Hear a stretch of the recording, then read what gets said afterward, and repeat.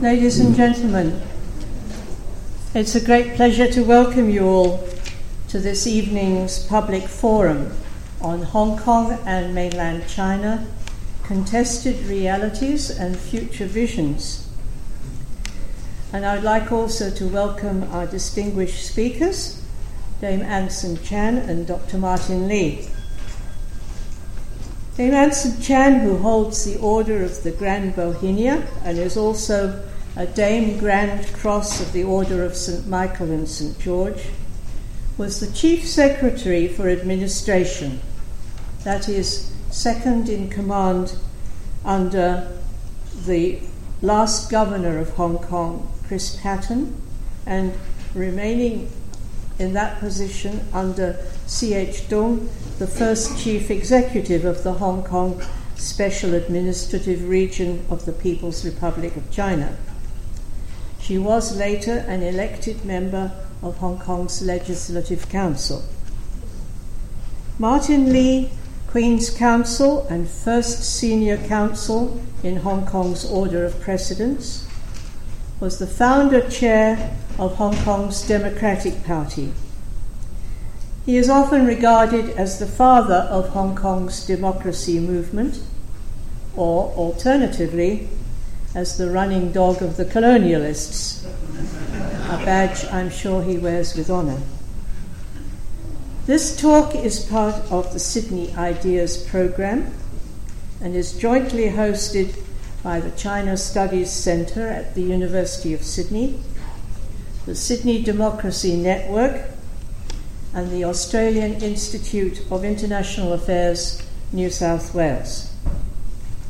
In the audience tonight we have a number of distinguished guests, too many for me to mention, but I'd like particularly to welcome the President of the Institute of International Affairs, New South Wales, Richard Bronowski, and also the Honourable Helen Shum Ho, former member of the New South Wales Parliament. And our thanks are also due to those who have helped to organise tonight's event, including Dr. Robin Fitzsimons and Mr. Chin Jin, who is not here tonight. So this is how this evening's event is going to go. First of all, we're going to hear from our two guests, and after that, around about 7 o'clock maybe, there will be plenty of time for you as members of the audience to ask questions. The arrangements for asking questions may be a little bit different from what you are used to at these events.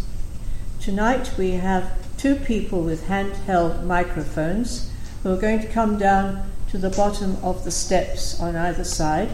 So if you wish to ask a question, you'll please come down and queue in a good Hong Kong fashion. Hong Kong people are very good at queuing. And wait for your turn to speak to the microphone. Now finally, let me introduce myself. My name is Jocelyn Che, and I'm a visiting professor in the School of Languages and Cultures at this university. I'm also the director of the Australia-China Institute for Arts and Culture at Western Sydney University. And I'm a counsellor of the Australian Institute of International Affairs, New South Wales.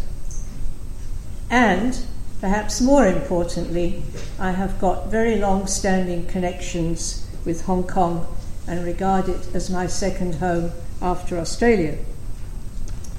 These connections go back to 1961, when I went there as having just graduated from this university on a British Commonwealth scholarship, and I did my master's degree at the University of Hong Kong.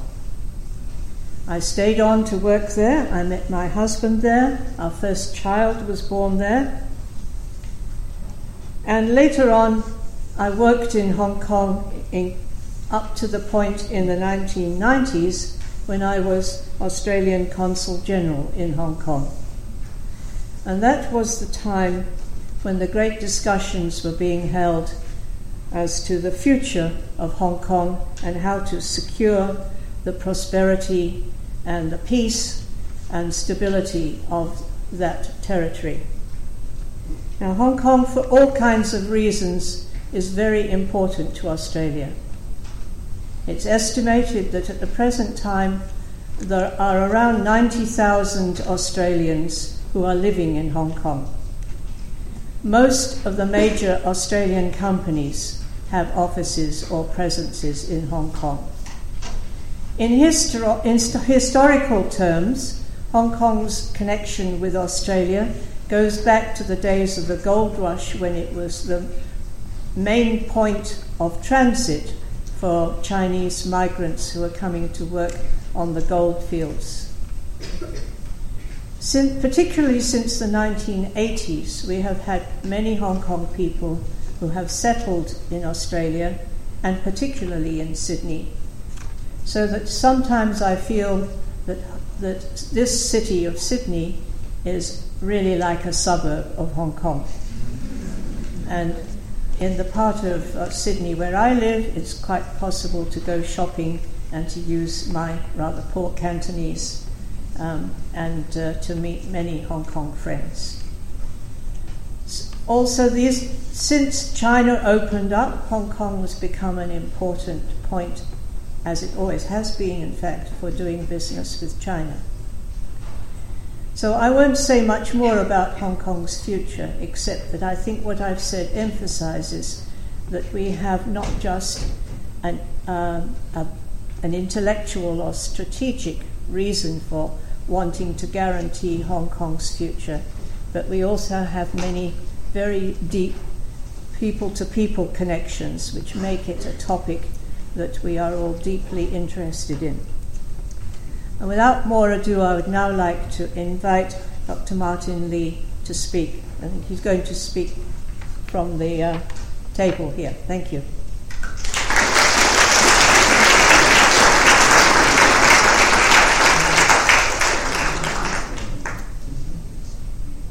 Would you, Professor?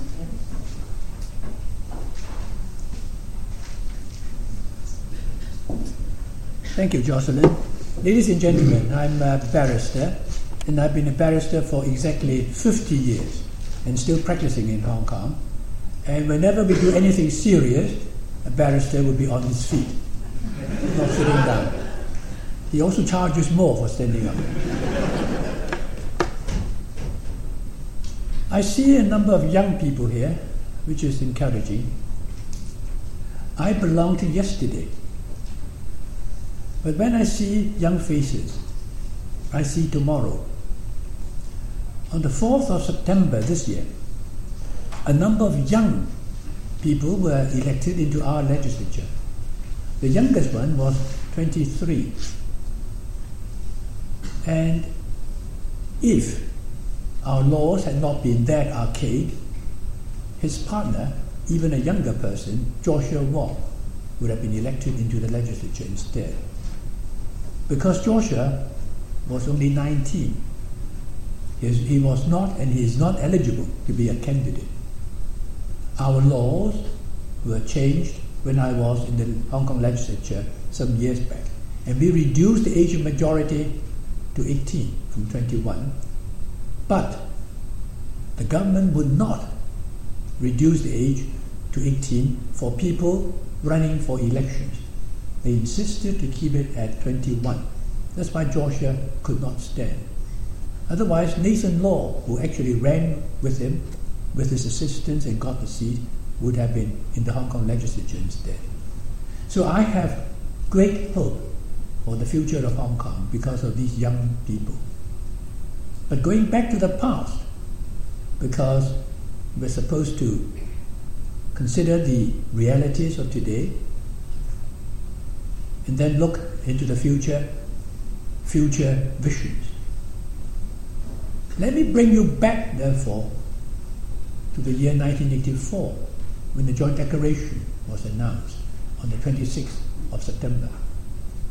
I was thrilled when I read a copy of it, because I could see in it a possible future for Hong Kong, under which Hong Kong could keep our freedoms, our rule of law, our way of life, and the same system of law that we have been practicing under the British government, namely the common law.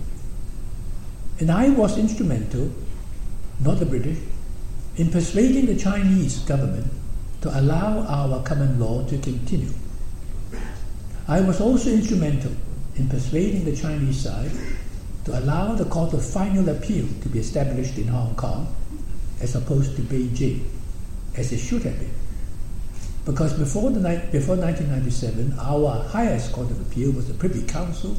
It was in London. But I was able to persuade them to have it established in Hong Kong and to allow overseas judges to sit in our Court of Final Appeal.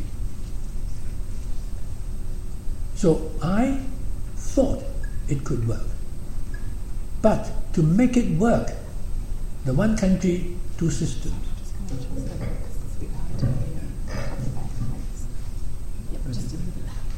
Thank you. To make it work, this policy of one country, two systems must be implemented to the full. Because it says, one country, two systems, Hong Kong people ruling Hong Kong with a high degree of autonomy. How can Hong Kong people rule Hong Kong with a high degree of autonomy when they cannot even elect their own leaders?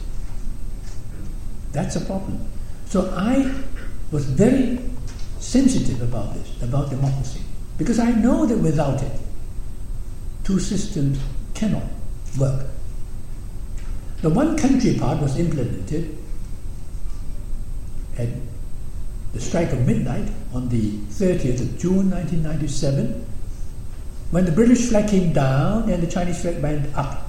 Some of you would have seen that on your television screen. That was one country. Two systems. We are still waiting for democracy to be given to us. Under the basic law, which I helped to draft, and I wasn't happy with a number of the provisions there, but at least Hong Kong people were told that they could have democratic election of both the chief executive as well as all members of the legislature 10 years after the handover. This is now the 19th year after the handover, and genuine democracy is still no way to be seen. So China has been reneging on her promises. That is why Hong Kong is facing a lot of difficulties, particularly under this chief executive, C.Y. Leung. I will leave it to Anson to tell you. Some of you already know part of it, but Anson will tell you more. Why this has been failing. To me, it's very simple, because there is no genuine democracy yet. As to the future, why should it be different? Why should I envision a different future than what was already promised by Deng Xiaoping in the Joint Declaration and later enshrined in the Basic Law? I have been holding Beijing to its promises to us. I have never asked for anything more than was already promised. Democracy, genuine democracy, is what is still lacking in Hong Kong. Now, I believe that Hong Kong's future, whether we like it or not, is going to be decided by one man, Xi Jinping. We all know it. If he says C.Y. Leung will have a second term, he will have a second term. Nobody in Hong Kong would dare challenge it. If Xi Jinping said, I only want this guy, no one else, then Hong Kong will be finished. But if Xi Jinping were to say, let us go back to Deng Xiaoping's blueprint for Hong Kong, then there is hope. There is hope for the one country, two systems to be successfully implemented. Why would I still retain any hope that Xi Jinping will go back to Deng Xiaoping's way? when for 19 years now, the Communist Party has departed from that blueprint. There are actually interesting signs happening in Hong Kong. The pro-Beijing newspapers actually have been fighting with one another. Singbo and the Kong and Mainland China have been fighting like that. It is believed that, of course, Kong Power and Mainland Power, the traditional pro-Beijing newspapers, were on the side of the Central Government Liaison Office in Hong Kong, so that is on the same side of C.Y. Leung. But the Sing Power, which is attacking them, would represent the other arm, in fact the executive arm of the Chinese government, the Hong Kong Macau Affairs Office. And so you see a difference in approach between the two. Now normally, when the Chinese leaders struggle for power, you don't see anything. It's all done quietly behind closed doors. And then when somebody has the upper hand, he comes forward and every decision will be made by him. At the moment, a decision on Hong Kong has yet to be made. So we are waiting. If Xi Jinping wants to see Hong Kong going forward and bringing us back to track, it won't be easy. It's like a big tanker going in one direction, the wrong direction. You want to bring it back. It's very difficult. Very difficult. It's going to take time, but very difficult too. Even if that is the will. I am hoping that Xi Jinping would do that. I am hoping that he would do what Deng Xiaoping laid down in his policy for Hong Kong, one country, two systems. I am convinced that Deng Xiaoping laid down this policy not just for Hong Kong, Macau, or even Taiwan, but it's a policy for the whole nation. Why? Because he wanted Hong Kong to keep all our core values under this one country, two systems. Our rule of law, our level playing field, our capitalist system, stability, prosperity. He wanted us to keep everything which Hong Kong enjoyed under British rule. And the emphasis is 50 years, no change. Why? A very official document was released about 2 years ago by the British government after keeping a secret for 30 years under their law. And that was a minute kept by the British government of a very important meeting held in Beijing on the 19th of December 1984 between Margaret Thatcher's government and Deng Xiaoping's government. Of course, it's Zhou Ziyang, but of course we know Deng Xiaoping is an important guy. And the two leaders were sitting down there at that meeting, and Deng Xiaoping was recorded to have said to Margaret Thatcher, "Why 50 years?" He said, "Our Japanese friends have asked us, why 50 years? And I told them that, in fact, we want 50 years because we want our economy to improve so that we'll be at par with the major economies of the world. So that is our intention. So don't worry that we will not keep our word." Of course, I'm paraphrasing a little. He then went on. At the end of that 50th year period, you have even less reason to worry about Hong Kong, because by then, we and the world's largest economies would be depending on one another. So he was hoping to see Hong Kong being the engine leading China forward.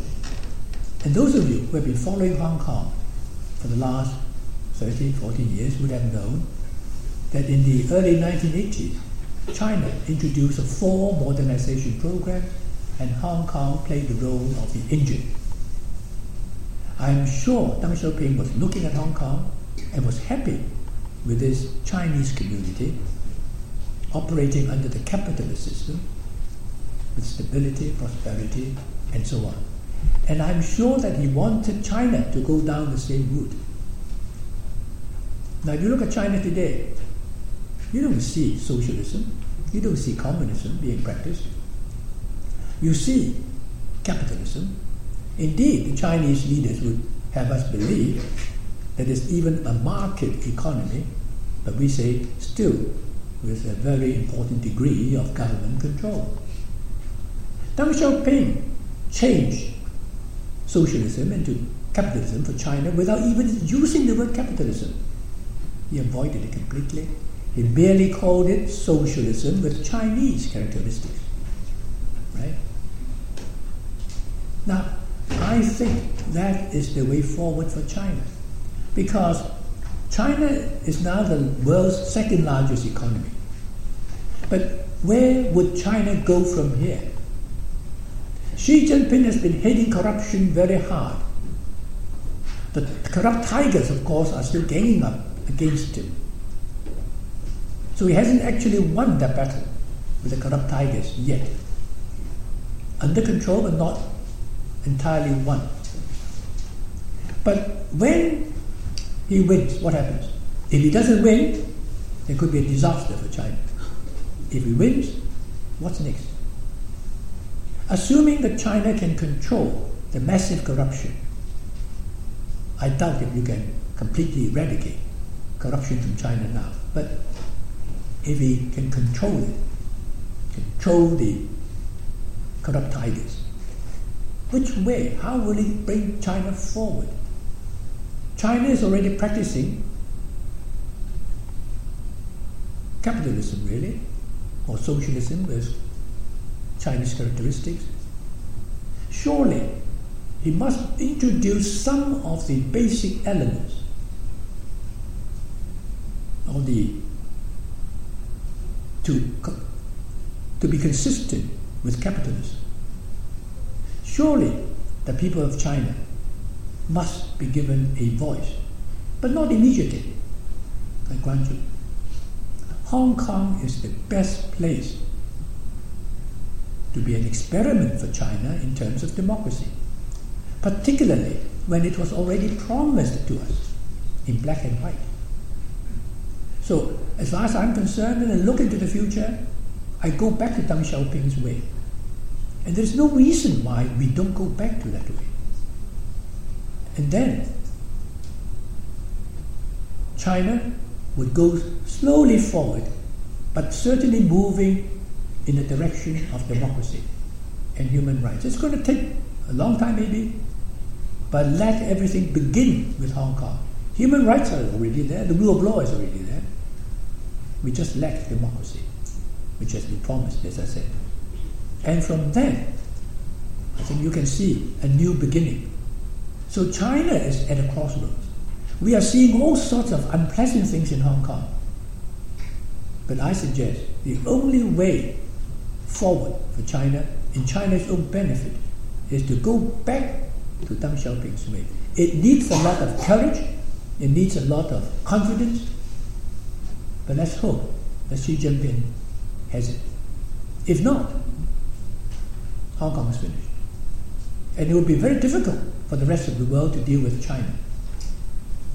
But if China can convince the rest of the world that Xi Jinping wants to bring about reforms in China, then certainly he's a person that the West could trust.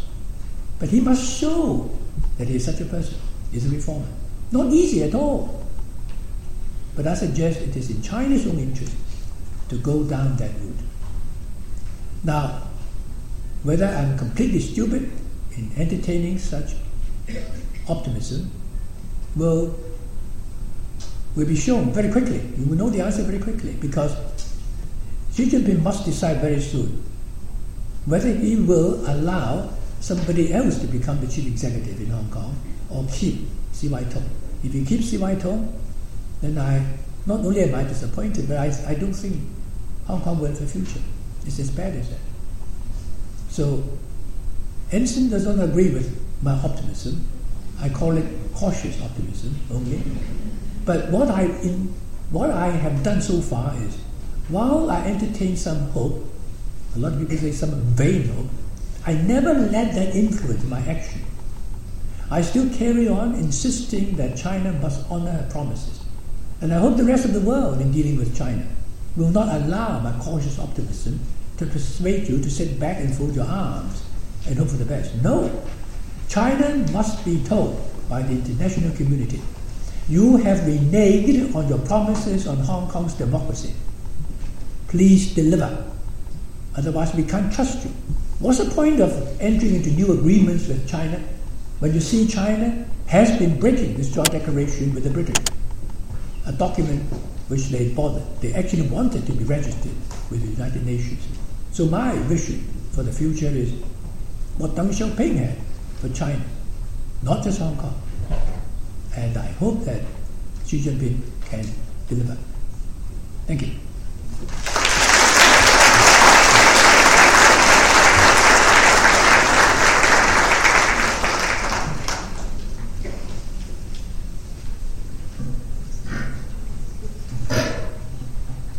Good evening, ladies and gentlemen. I want to say, first of all, how pleased I am to see so many of you present here. I take that as an indication that you take a great interest in what's happening in our part of the world. I have very fond memories of Sydney. I remember in my capacity as Chief Secretary coming here on numerous occasions, and in particular to open the Hong Kong government's Economic and Trade Office in Sydney in 1995. I was present in 1984 at the signing of the Joint Declaration by Margaret Thatcher and by Charles Young in Beijing. And I remember in the subsequent years, particularly after I assumed the post of Chief Secretary, the second in command of the Hong Kong government and subsequently the SAR government, being rolled out to travel all over the world to sell the Joint Declaration to the international community, to assure the international community that the blueprint of one country, two systems, a high degree of autonomy, Hong Kong people ruling Hong Kong, with the rule of law intact and the protection of basic rights and freedoms, that would serve Hong Kong well. That would mean that there would be no change in Hong Kong, in our lifestyle, in our core values, other than, as Deng Xiaoping pointed out, the Chinese flag went down on the stroke of midnight on 30th of June 1997, and the British flag went down, the Chinese flag went up, and the governor was replaced by the chief executive. I served for 4 years under C.H. Tung, who was the first chief executive. I retired a year ahead of my scheduled date in the year 2001 for a very specific reason. And for the first 5 years after my retirement, I kept my head low. But watching the slow progress on democratization for Hong Kong, and in particular what was happening to the rule of law, to Hong Kong's core values, I decided to run for the vacant seat in the Legislative Council. I won by a convincing margin, and I've been active ever since in the political field, essentially because there are two issues that concern me. First, to see that China deliver on its promise to the people of Hong Kong about universal suffrage, one man, one vote, for the election of the chief executive and all members of our legislature. And also, I'm very, very concerned at the quality of governance, since I spent nearly 40 years. And I like to think that I've had a contributory role to play in building up the civil service. We are now coming up to the 20th anniversary of Hong Kong's handover to China. Let's look at the reality on the ground. And I like to do this by reference to several key indicators as to the state of health of one country, two systems, which revolve around the rule of law, an independent judiciary, a squeaky clean civil service, and basic rights and freedoms. Let's look first of all at governance. One of the two legacies that the British left to Hong Kong when they departed in 1997 was a highly efficient, high morale civil service with a very high sense of probity, increasing transparency and accountability to the people of Hong Kong. But when Mr. C.H. Tung decided in the year 2002 actually, to introduce a layer of political appointments, subsequently added to by Donald Tsang, the second chief executive, he grafted on two more layers of political appointees, supposedly to require the top government officials to be more accountable.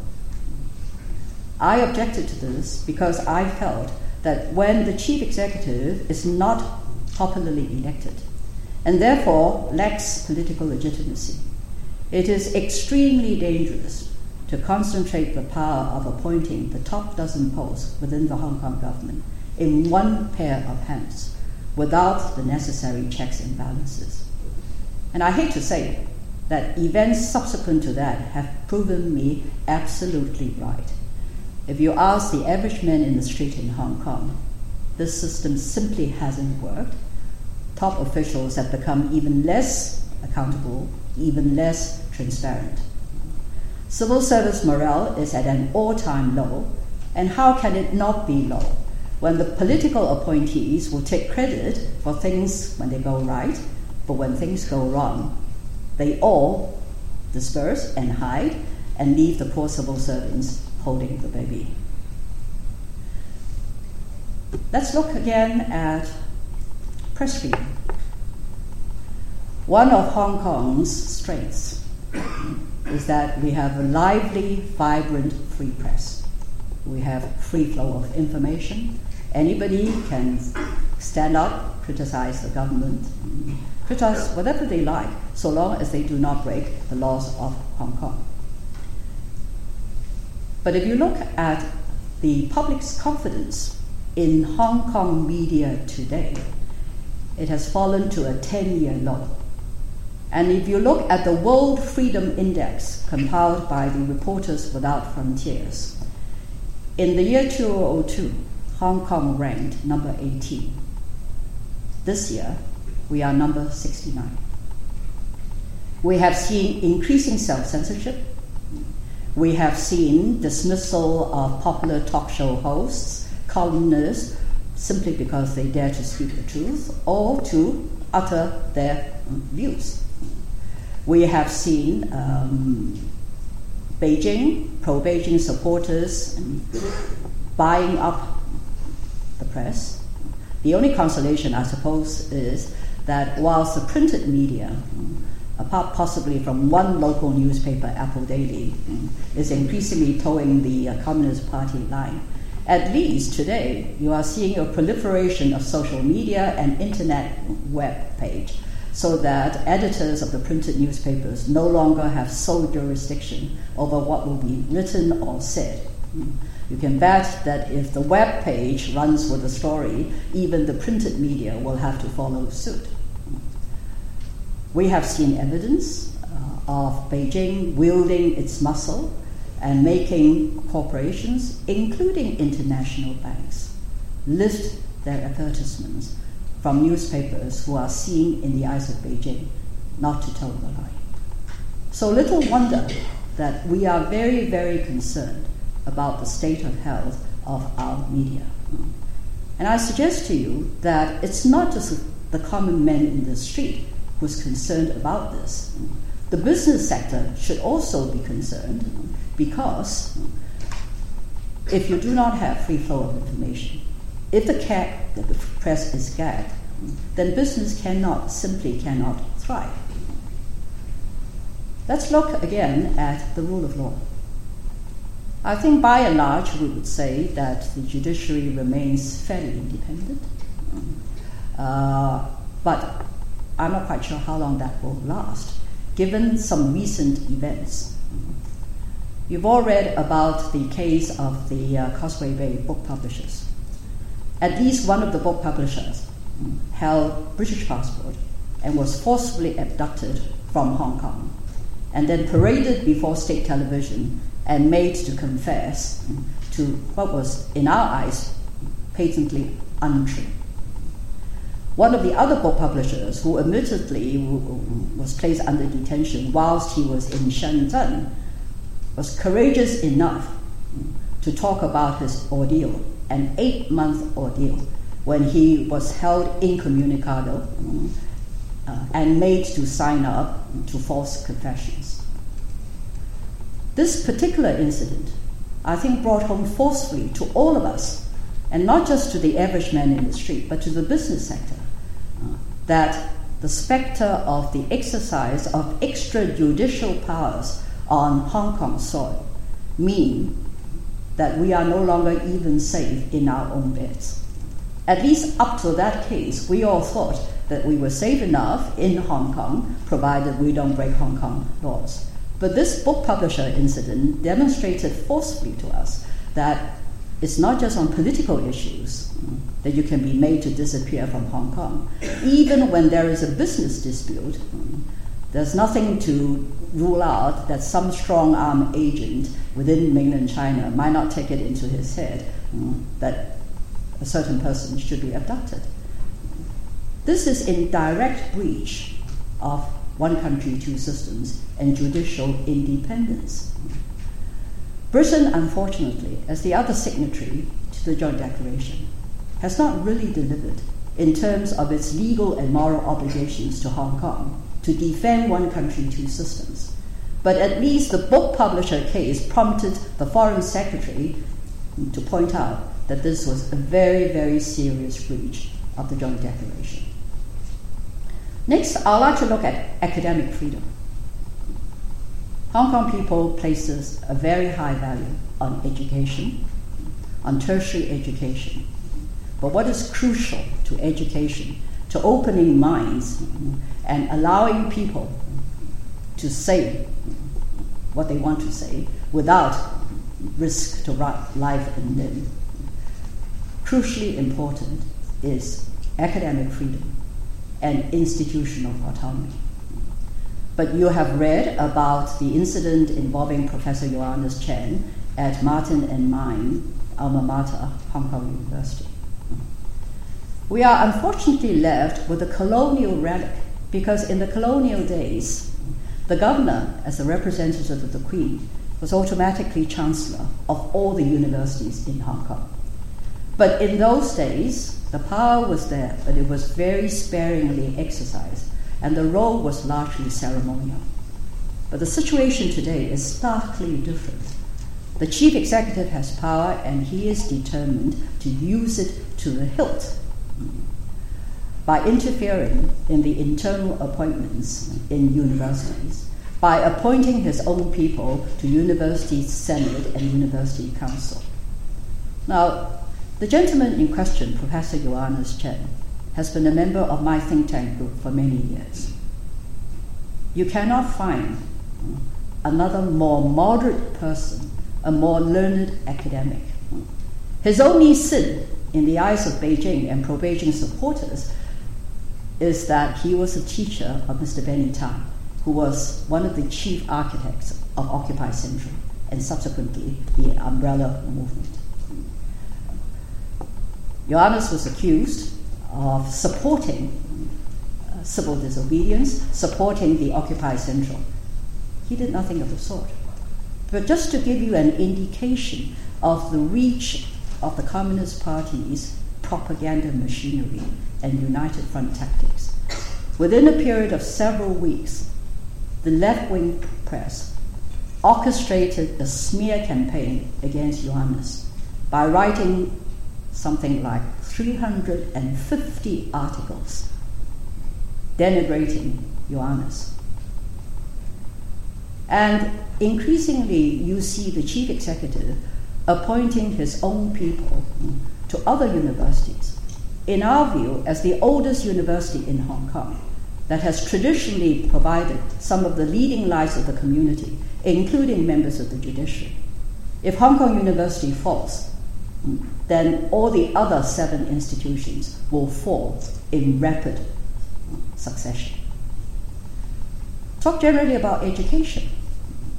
3 or 4 years ago, a young man he was only 15, called Joshua Wong, spearheaded a campaign against the introduction of so-called national education into our school curriculum. The government gave money to 2 NGOs to produce national education teaching material.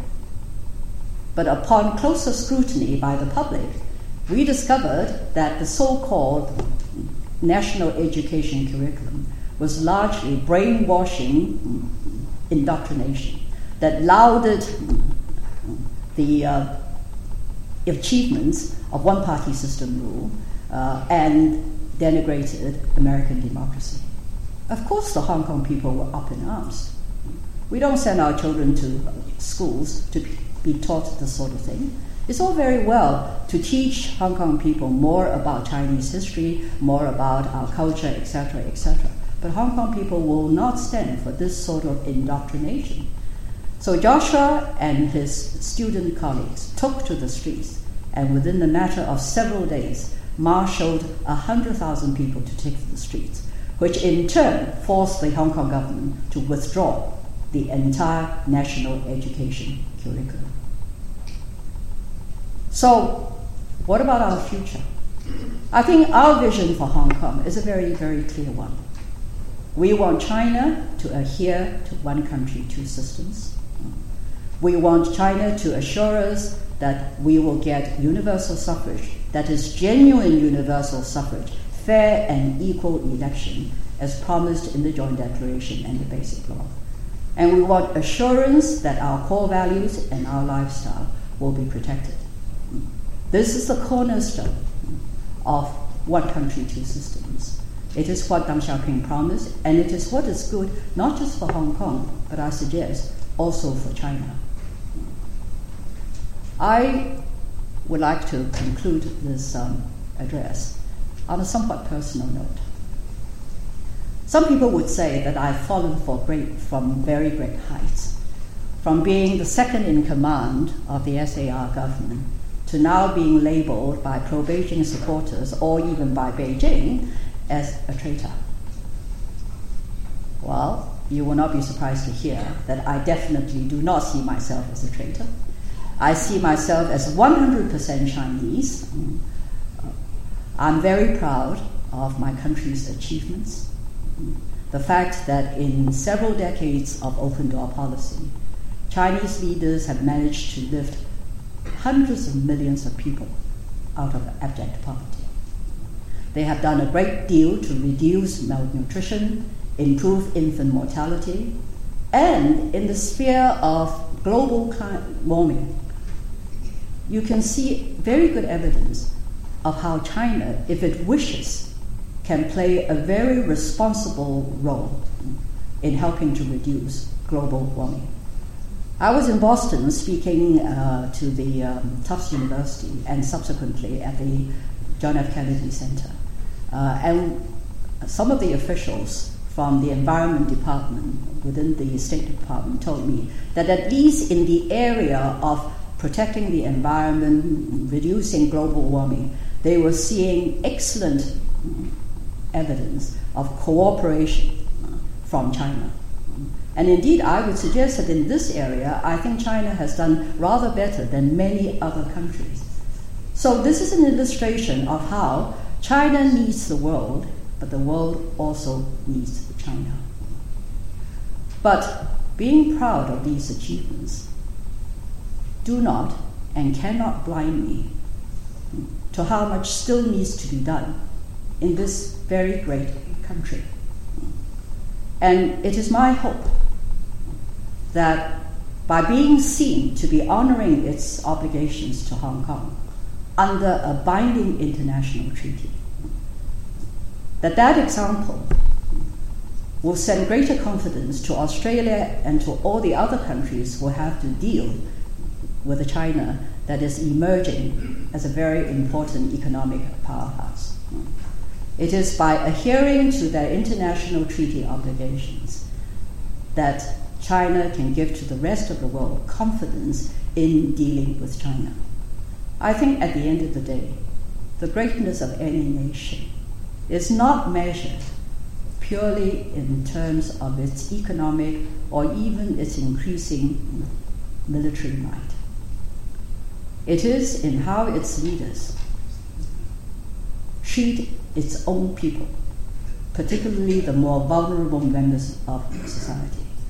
I think it would be an indication of the confidence of leadership if they will let go, if they will stop pulling back on one country, two systems, allow us to elect our chief executive, and we will demonstrate to China that you have nothing to fear by giving full democracy to Hong Kong. On the contrary, the only way in which Hong Kong can remain relevant in the eyes of the leadership and in the eyes of all mainland cities and provinces is if we are allowed to keep our strengths, which revolve around the rule of law, protection of basic rights and freedoms, and the ability to continue not only to China's economic growth, but I think equally important to help our country modernize, to help our country come into the 21st century and be accepted as a fully fledged member of the international community. Thank you very much.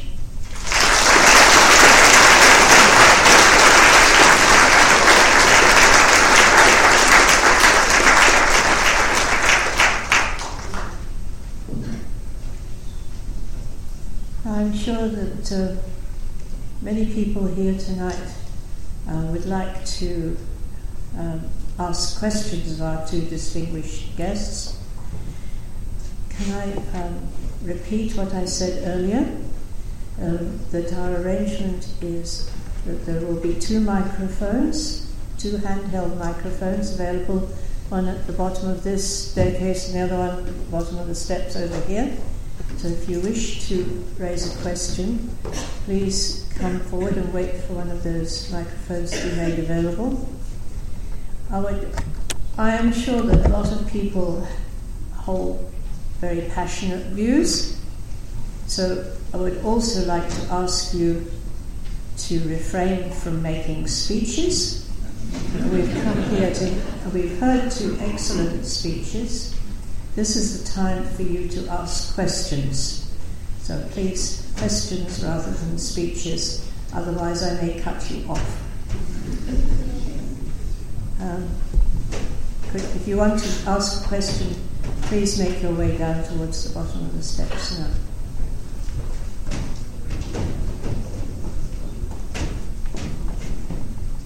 Good evening, Speaker. Thank you very much for your speech. I am a research student studying in this university doing economic degrees. I say many of Hong Kong's problem is actually economic problem, like youth unemployment or housing unaffordability. That is not necessarily unique to Hong Kong. So, for example, in your eyes, if Hong Kong had full democracy, what can the government do anything differently compared to the current government in addressing those economic issues? Thank you.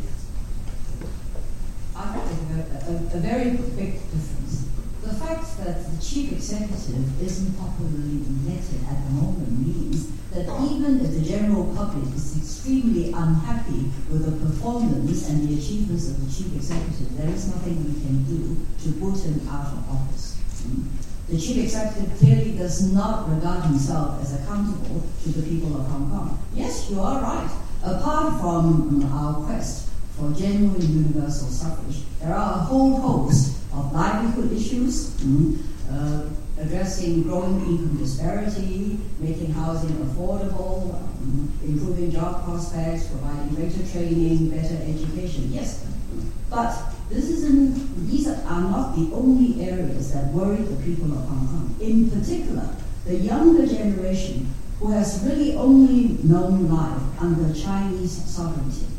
Apart from these issues, what they are most concerned about, they're less concerned about materialistic opportunities, but they are concerned at seeing every day a steady erosion of Hong Kong's lifestyle, an erosion of basic rights and freedoms. This is what spawned the umbrella movement. The immediate trigger was clearly the fact that China was dragging its feet on universal suffrage. But the underlying problems have to do with what I've just pointed out. So, Hong Kong people would feel better. If we have the right to elect our chief executive, then we can hold the chief executive to account for its action or its lack of action. We cannot do that at the moment. And this degree of frustration, these young people get more and more angry. Actually, the Hong Kong government has been saying the Hong Kong government has been putting the blame on lack of supply of land, and therefore it is aging to build enough public housing to house the poor. But recently, it has transpired that there is in fact a lot of land in Hong Kong, land which were used illegally as car parks or as to storage for containers by the mafia in the new territories, working hand in glove with the government, the merchants, the village elders, and the mafia. So there's in fact a lot of land there. Now, with a democratically elected government, of course, the government will make use of this land. Plenty of it lying about, right? To construct public housing. That's a simple point. Thanks very much, both Anson and Martin. My question is primarily directed at Anson. I think for any kind of peaceful solution to arrive, we probably need a bit of understanding from both perspectives. So my question is more about if your roles were reversed, and as your former experience as an administrator and currently as a politician, what would you see as the major obstacles in terms of delivering on those obligations that were set up more than 30 years ago? The main question I kind of have is that, it seems like there's a lot of internal difficulties for the Chinese authorities to deliver on what was a promise made, more than a generation ago, 30 years ago, where much has changed in terms of the importance of Hong Kong relative to Greater China. In terms of economic growth, many of the core cities in China now have a bigger contribution compared to China, which was the main source of GDP growth in the prior couple of decades.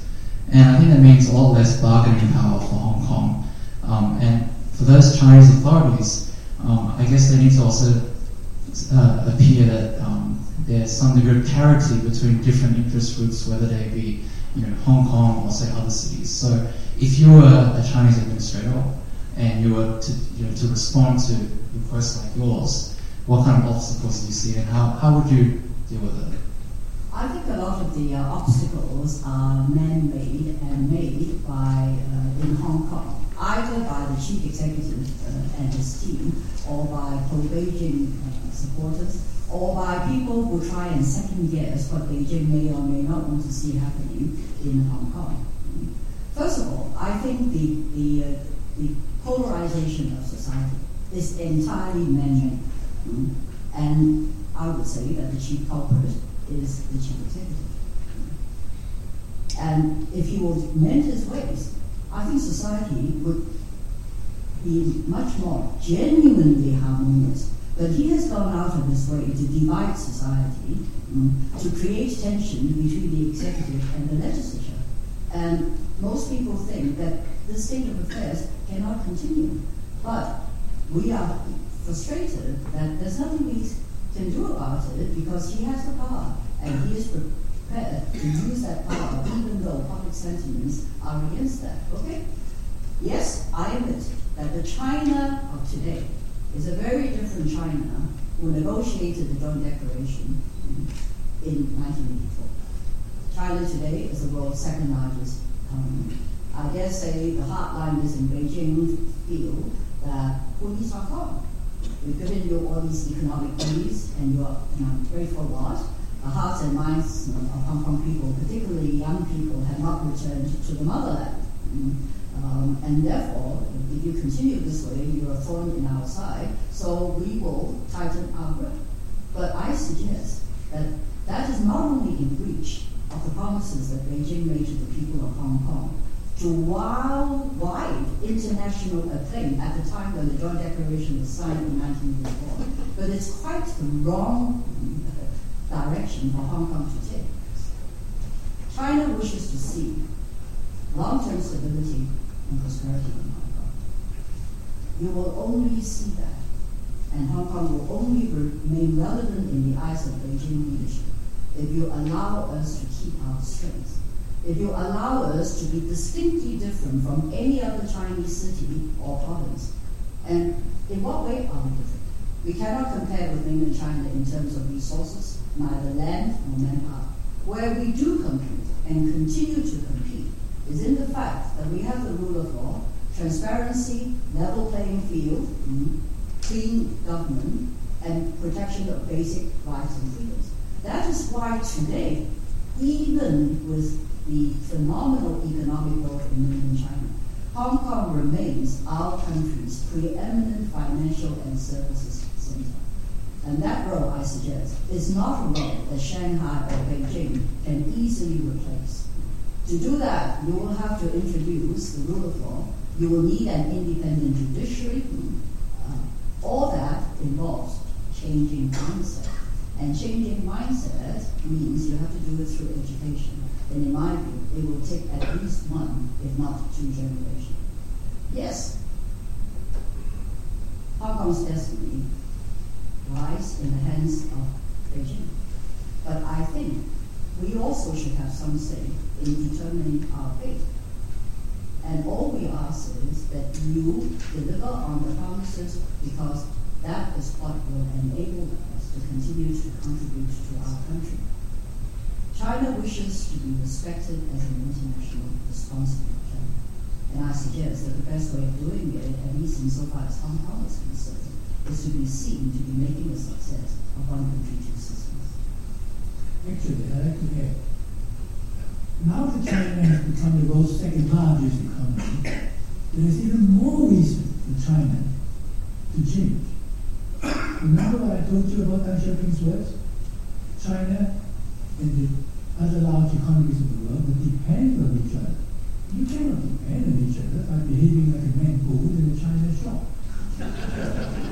Or like Donald Trump in the USA.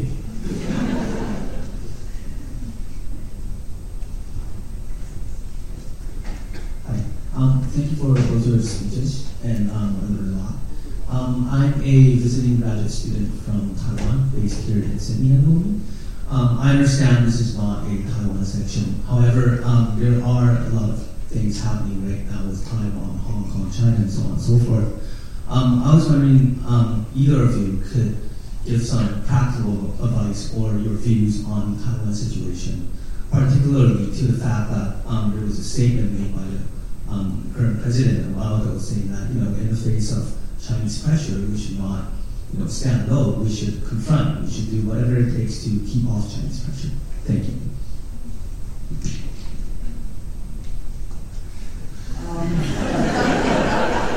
Well, first of all, I think the Taiwanese people and the government have already made it clear, seeing what is happening in Hong Kong, particularly in recent years, that one country, 2 systems is not for them. Besides, it is true that Taiwan is a democracy, whereas Hong Kong is not, despite the promises laid down in the Joint Declaration. Insofar as Taiwan's relationship with the mainland is concerned, I think the new president, Tsai is between a rock and a hard place. If she goes out and acknowledges the 1992 consensus, I think the party will win. And yet, the economic realities of Taiwan means that at some stage, a solution has to be found so that China does not continue to apply economic sanctions or economic coercions and force Taiwan out. Because sooner or later, if the state continues, the economy will suffer. I'm hopeful that if both parties see it in their interest to try and move forward, that a solution can be found. But it's not going to be easy. maybe, I don't know, maybe the government can refrain from taking an official position and maybe allow the provinces to get on with more direct links with the mainland. But I think also that whereas maybe many years ago it was the aspiration of Chinese leaders for Taiwan to be reunited with the motherland, I think it's now probably accepted at the leadership level that this is not something that they can force. Maybe it is an issue that time will take care of. The Taiwan issue is very relevant to Hong Kong and Mainland. And I'm glad about the title. You put Hong Kong first, Hong Kong and Mainland China. When we were in Melbourne, there was actually a map about Hong Kong, and Hong Kong was larger than the rest of China. Now, Taiwan is important, and I remember the first time Chen Shui-bian won as president of Taiwan. I remember very distinctly in my mind that he rushed towards the mics. There were many, many mics all there, lined up, and he rushed to the mics. He sat down. The first thing he said was, "The one country, two systems policy is not for Taiwan." Just like that. So, now for the past 10 years or more, I believe the Chinese leadership had given up hope of being reunited with Taiwan. But Xi Jinping wants Taiwan. And that's good. If he wants Taiwan, I don't think he can use force to conquer Taiwan. See? He knows it. The only way is to win the hearts of the people of Taiwan by winning the hearts of the people of Hong Kong. Otherwise, why would the Taiwan people accede to what introduces them? Simple as that. Thank you very much for the parting message. Thank you, shorter. Sorry. I said just thank you, shorter. But I, in a way, find it a little bit difficult to share your optimism. Thinking particularly of this built-in South China Sea and the Chinese response to the UN's decisions. And in the course of your last few answers, I think I probably guess what you probably would be saying to the question I'm about to pose to you is, in the event that your strategy of advocating universal suffrage for the chief executive election, and that fails, have you got a plan B?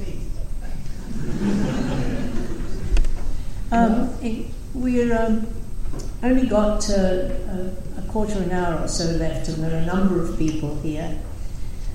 So what I would like to suggest is if we could take all the questions, and then we will ask our speakers to give some responses. Is that all right with? I hope our speakers will agree. Thank you. Yes, Dan Anson, Mr. Lee, good evening, and thank you for your chat. My name is Nick, and I'm a law student at the university. A whole generation of us, including myself now, have either been born just before or just after the handover, and we haven't had the experiences or the contemplation of the issues concerning Hong Kong like you have. And to an extent, I think I myself am guilty of having a very romantic idea and conception of Hong Kong, and I think my peers of my age are very much on the same boat as well. In light of recent developments in Hong Kong politics, issues of perhaps separatism or localism arising, much of those advocates or agitators are people my age. Do you think they are rather unrealistic and romantic like I am, harkening to days that perhaps they weren't around and they haven't experienced like you have? Thank you. Thanks. I think, Justin, that's a very good idea because a lot of the questions are similar, probably similar answers. Thank you very much for your speeches. I think you both spoke extremely well to highlight the issues and problems facing Hong Kong. My question is really, obviously, you like to try and come to a solution, and that's where it's going to be difficult, as obviously you know, negotiation is going to be extremely hard. So, as you said yourself, it will probably be another 2 generations because there's going to be any substantial change. So what advice would you give to the young people in Hong Kong so that we don't end up with a bloodbath as a result? Thank you. Thank you for the inspiring speeches.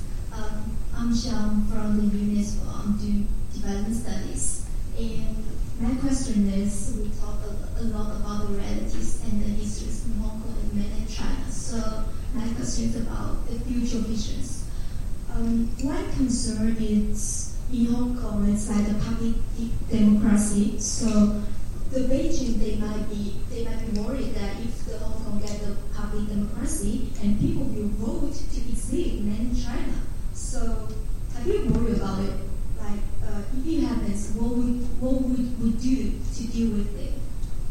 Thank you very much. Is that all right? Yes.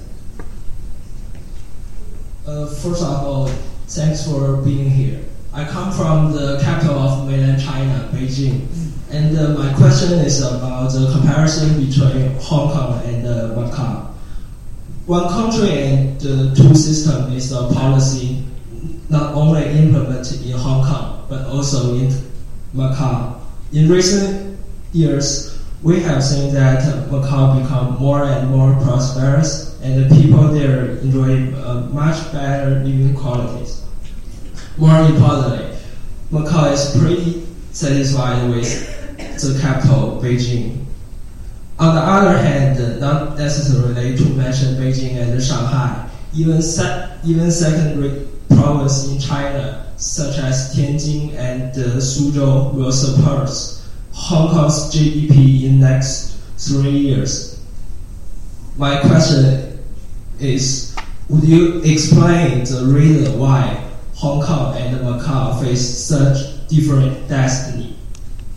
Thank you. I'm sorry, but I know a number of people are inspired now to think of questions, but in view of the time, we cannot take any more than those people who are already on their feet. Thank you. Okay, so thanks for Anson and Martin coming over to Australia. It's rare to have such caliber of guests for visiting Australia. So my question is, I just want to get your thoughts on, because recently there's an article written by Joseph Len on suggesting Hong Kong being like Switzerland, so it's like a neutral city between between China and the international world. I'm just sort of keen to get both of your thoughts on Hong Kong serving as a role from that in terms of protecting itself, living the way it is, like protecting itself essentially from like Chinese influence, and still can serve the purpose being a prosperous financial center of the world that connects itself from China to the world and to be beneficial to China as well. That's my question. Thanks. Thank you very much for your insightful talk here at Sydney Ideas. My first and primary link to Hong Kong is that I fell in love with my wife in Hong Kong. So I have a romantic notion of Hong Kong already. But I often wonder that, we know that China has very long-term geopolitical strategic thinking. And I often wondered whether the adventures currently in the South China Sea were somewhere linked to the promises being relayed to the people of Hong Kong. And my second thought was, I have been witness to this amazing, incredible entrepreneurial spirit that's alive in Hong Kong today. And Hong Kong GDP since 1997 has only gone up, perhaps from 150 billion to 300 billion today.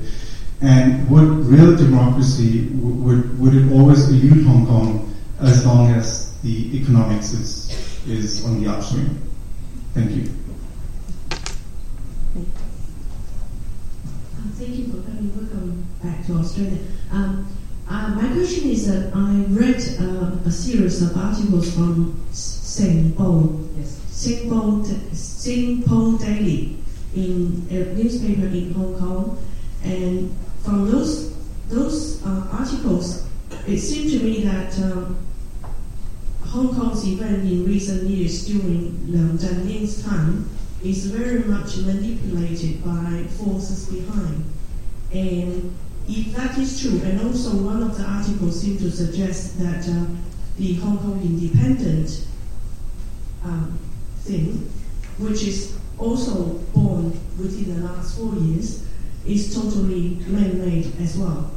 And if even the recent legislative council election, the two new young person being elected in there.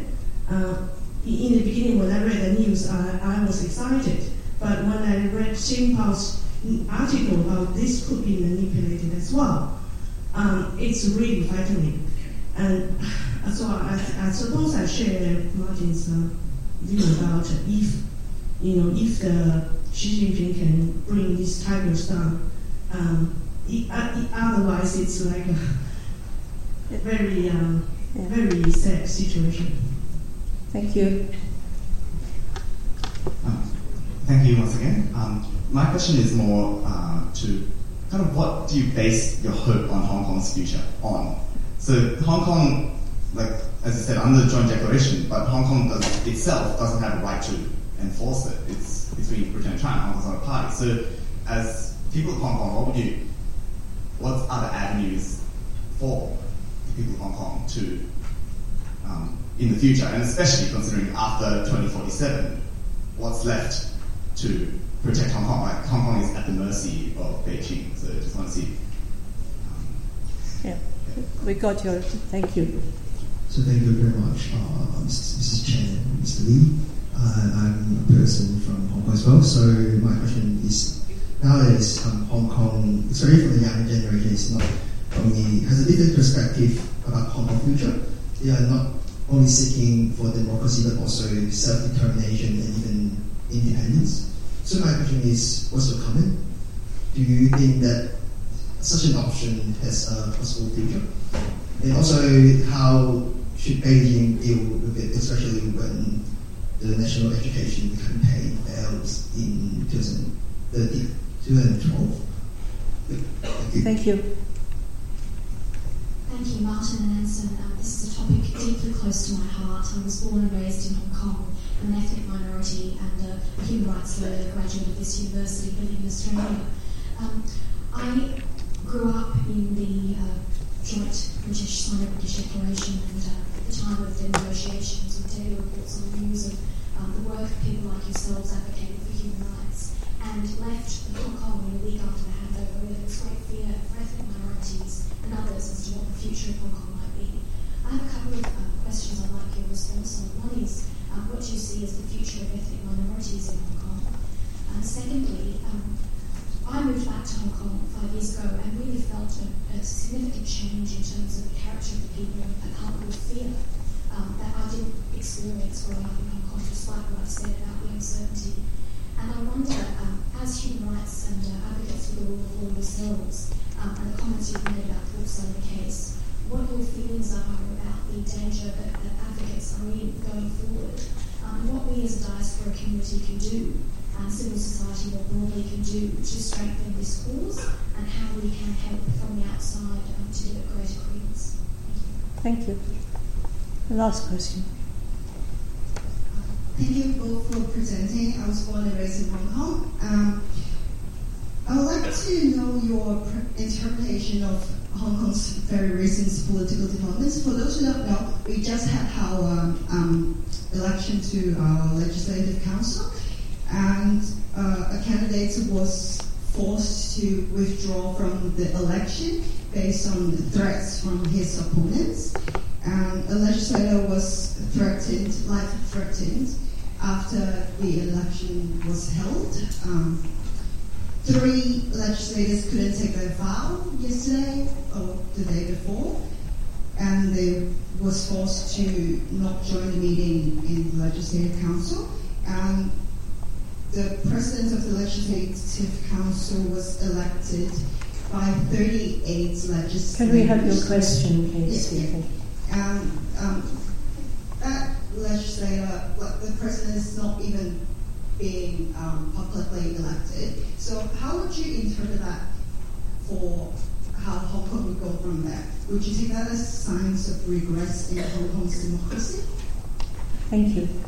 I'm sorry we've given our speakers so many questions to answer. And they have 5 minutes each.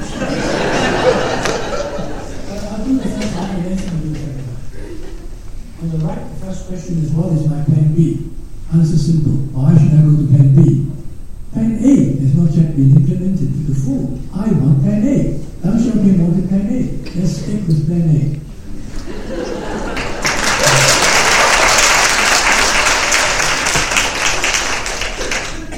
It's a romantic question, asking about my views on the romantic young people's advocacy for localism or independence. I support their right to ask. What they are saying is really this. They are not asking for independence today. They are saying, look, when 2047 comes about, at the end of the 50 years, what should Hong Kong do? Why shouldn't Hong Kong people then have self-determination, namely deciding on what Hong Kong should be like? Now, on the extreme side, we have one country, one system. Hong Kong becomes like any other Chinese city. But in the other extreme, Hong Kong independent. Now, of course, when you say you want Hong Kong to be independent, it doesn't necessarily mean a civil war. Because if, in 30 years' time, if the central government were to go down the democratic way very quickly, it could be like England giving Scotland a referendum, right?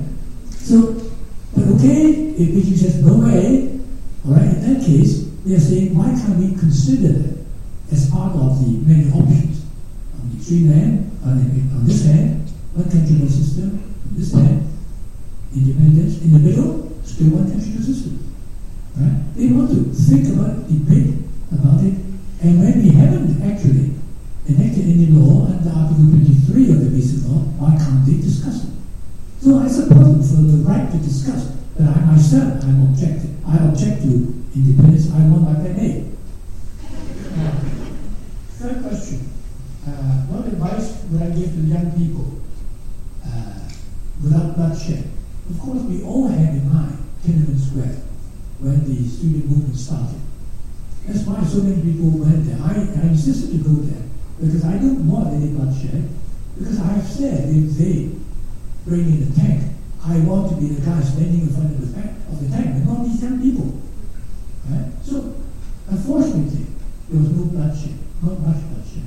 Although there were so many tear gas thrown at us, so many of them, canisters. I got the first one. But the police did not use the batons of the people, knock them on the head. They did not do that. Why? Because generally believed in Hong Kong that because Xi Jinping gave orders, no bloodshed. So let's remain this way. Actually, I don't think the people who say that there's no bottom line, that it's necessary to do a revolution, I don't think they need it. Because if you really want to start a revolution, would you discuss it in the open? They just want voters to elect them into the Legislative Council. But if you want a revolution, you want to bring down that government together with the legislature, right? You don't want people to elect you into it. So don't worry about that. I don't think they're serious at all, and I think Beijing knows it. Now, next question on this side.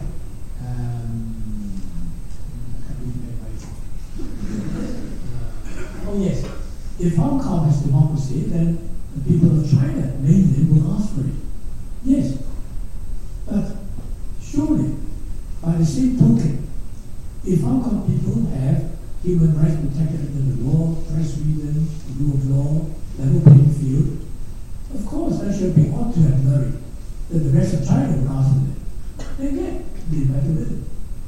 Likewise, when they decided to give Hong Kong democracy, genuine democracy, but in 10 years' time, written into the basic law, of course they would consider that. Right? So my answer is very simple. It's their problem. Right? And they have said it. So I want the promise kept. Now, example, the difference between Hong Kong and Macau. Now, Macau is doing poorly, I tell you. Because once Xi Jinping really hit the corrupt people hard, there's no more money going to the casinos. Alright? But in a way, I'm glad you mentioned it. The Macau people are very subservient, unfortunately. They haven't got people championing the cause of democracy. Like us, the old people, and like the young people like Nathan Law and Joshua Law. And therefore, Macau people has even less democracy than Hong Kong. By being subversion to Beijing, I think not at all. On this side, Hong Kong becoming like Switzerland? No need. All I want is my penny. Then this young man was married in Hong Kong. My advice is stay married to that lady.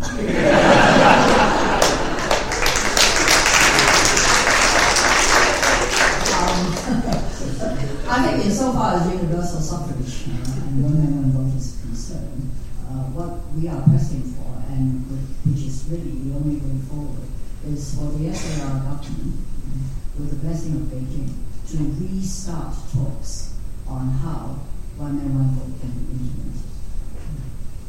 How about delivering on the timetable that Beijing originally gave to the people of Hong Kong? Okay, next year we're not going to be able to elect a chief executive on the basis of one man, one vote. But the target of electing all members of the legislature on the basis of one man, one vote in 2020 is still realizable. So we must continue to work hard on that front. I think the contagion effect, that is, that if Hong Kong has one man, one vote, the rest of China will demand it, is frequently overplayed. The fact is that Hong Kong and the mainland has developed both socially, economically, and politically at a very, very different pace. Hong Kong people are ready for democracy. Universal suffrage has been promised. I don't think at the moment in the mainland you have a popular agitation for one man, one vote. But with the opening up of China, its phenomenal economic growth, the fact that you have more people being educated overseas, traveling overseas, means that there will be public expectation of more transparency and more accountability on the part of government. But as yet, they are not demanding one man, one vote. The difference between Macau and China and Hong Kong is this. The Portuguese colonial government never did very much for Macau. Never gave to Macau a taste of basic rights and freedoms. And so Macau people are very docile. And that is why in Macau it is possible for the government to pass national security law, the implementation of Article 23, whereas when they tried it in Hong Kong, it led to 500,000 people taking to the streets. So there's a basic difference. We have been brought up differently. We treasure our lifestyle and our core values. And those core values revolve around respect for the rule of law and basic human dignity and basic rights and freedoms. And I think all sectors of the community would fight to keep that. That is what sets us apart from any other Chinese city. Now, localism. Let me define what localism means for those of you who may not be familiar with what's happening in Hong Kong. There are two strengths to localism. The first is there is a very small number of people who are pressing for independence, largely out of sheer frustration and growing disenchantment with the Hong Kong government's failure to defend one country, two systems, and with the increasingly blatant interference on the part of the liaison office and Beijing. But the underlying cause for the localist movement is also the perception that the chief executive is bent on polarizing society. It is not cooperating with the legislature. We are not seeing delivery of the promises laid down in the basic law. And yes, there are other livelihood issues, and the failure of the government to come to grips with these problems also add to young people's frustration. But I must stress, there are very few people in Hong Kong who think independence is a viable option. Most people know it is not. And if Beijing wants to shut up the clamor for independence, all they need to do is to revert to the faithful implementation of one country, two systems. The voice of independence has been stopped by the chief executive when 2 years ago in his policy address, he referred to an obscure article in the Hong Kong University discussing the merits of independence. If he hadn't made that the centerpiece of his policy address, nobody would have paid any attention. And of course, since then, in the last 4 years, it's grown out of increasing frustration and anger at the failure of the government to act. What happens beyond 2047?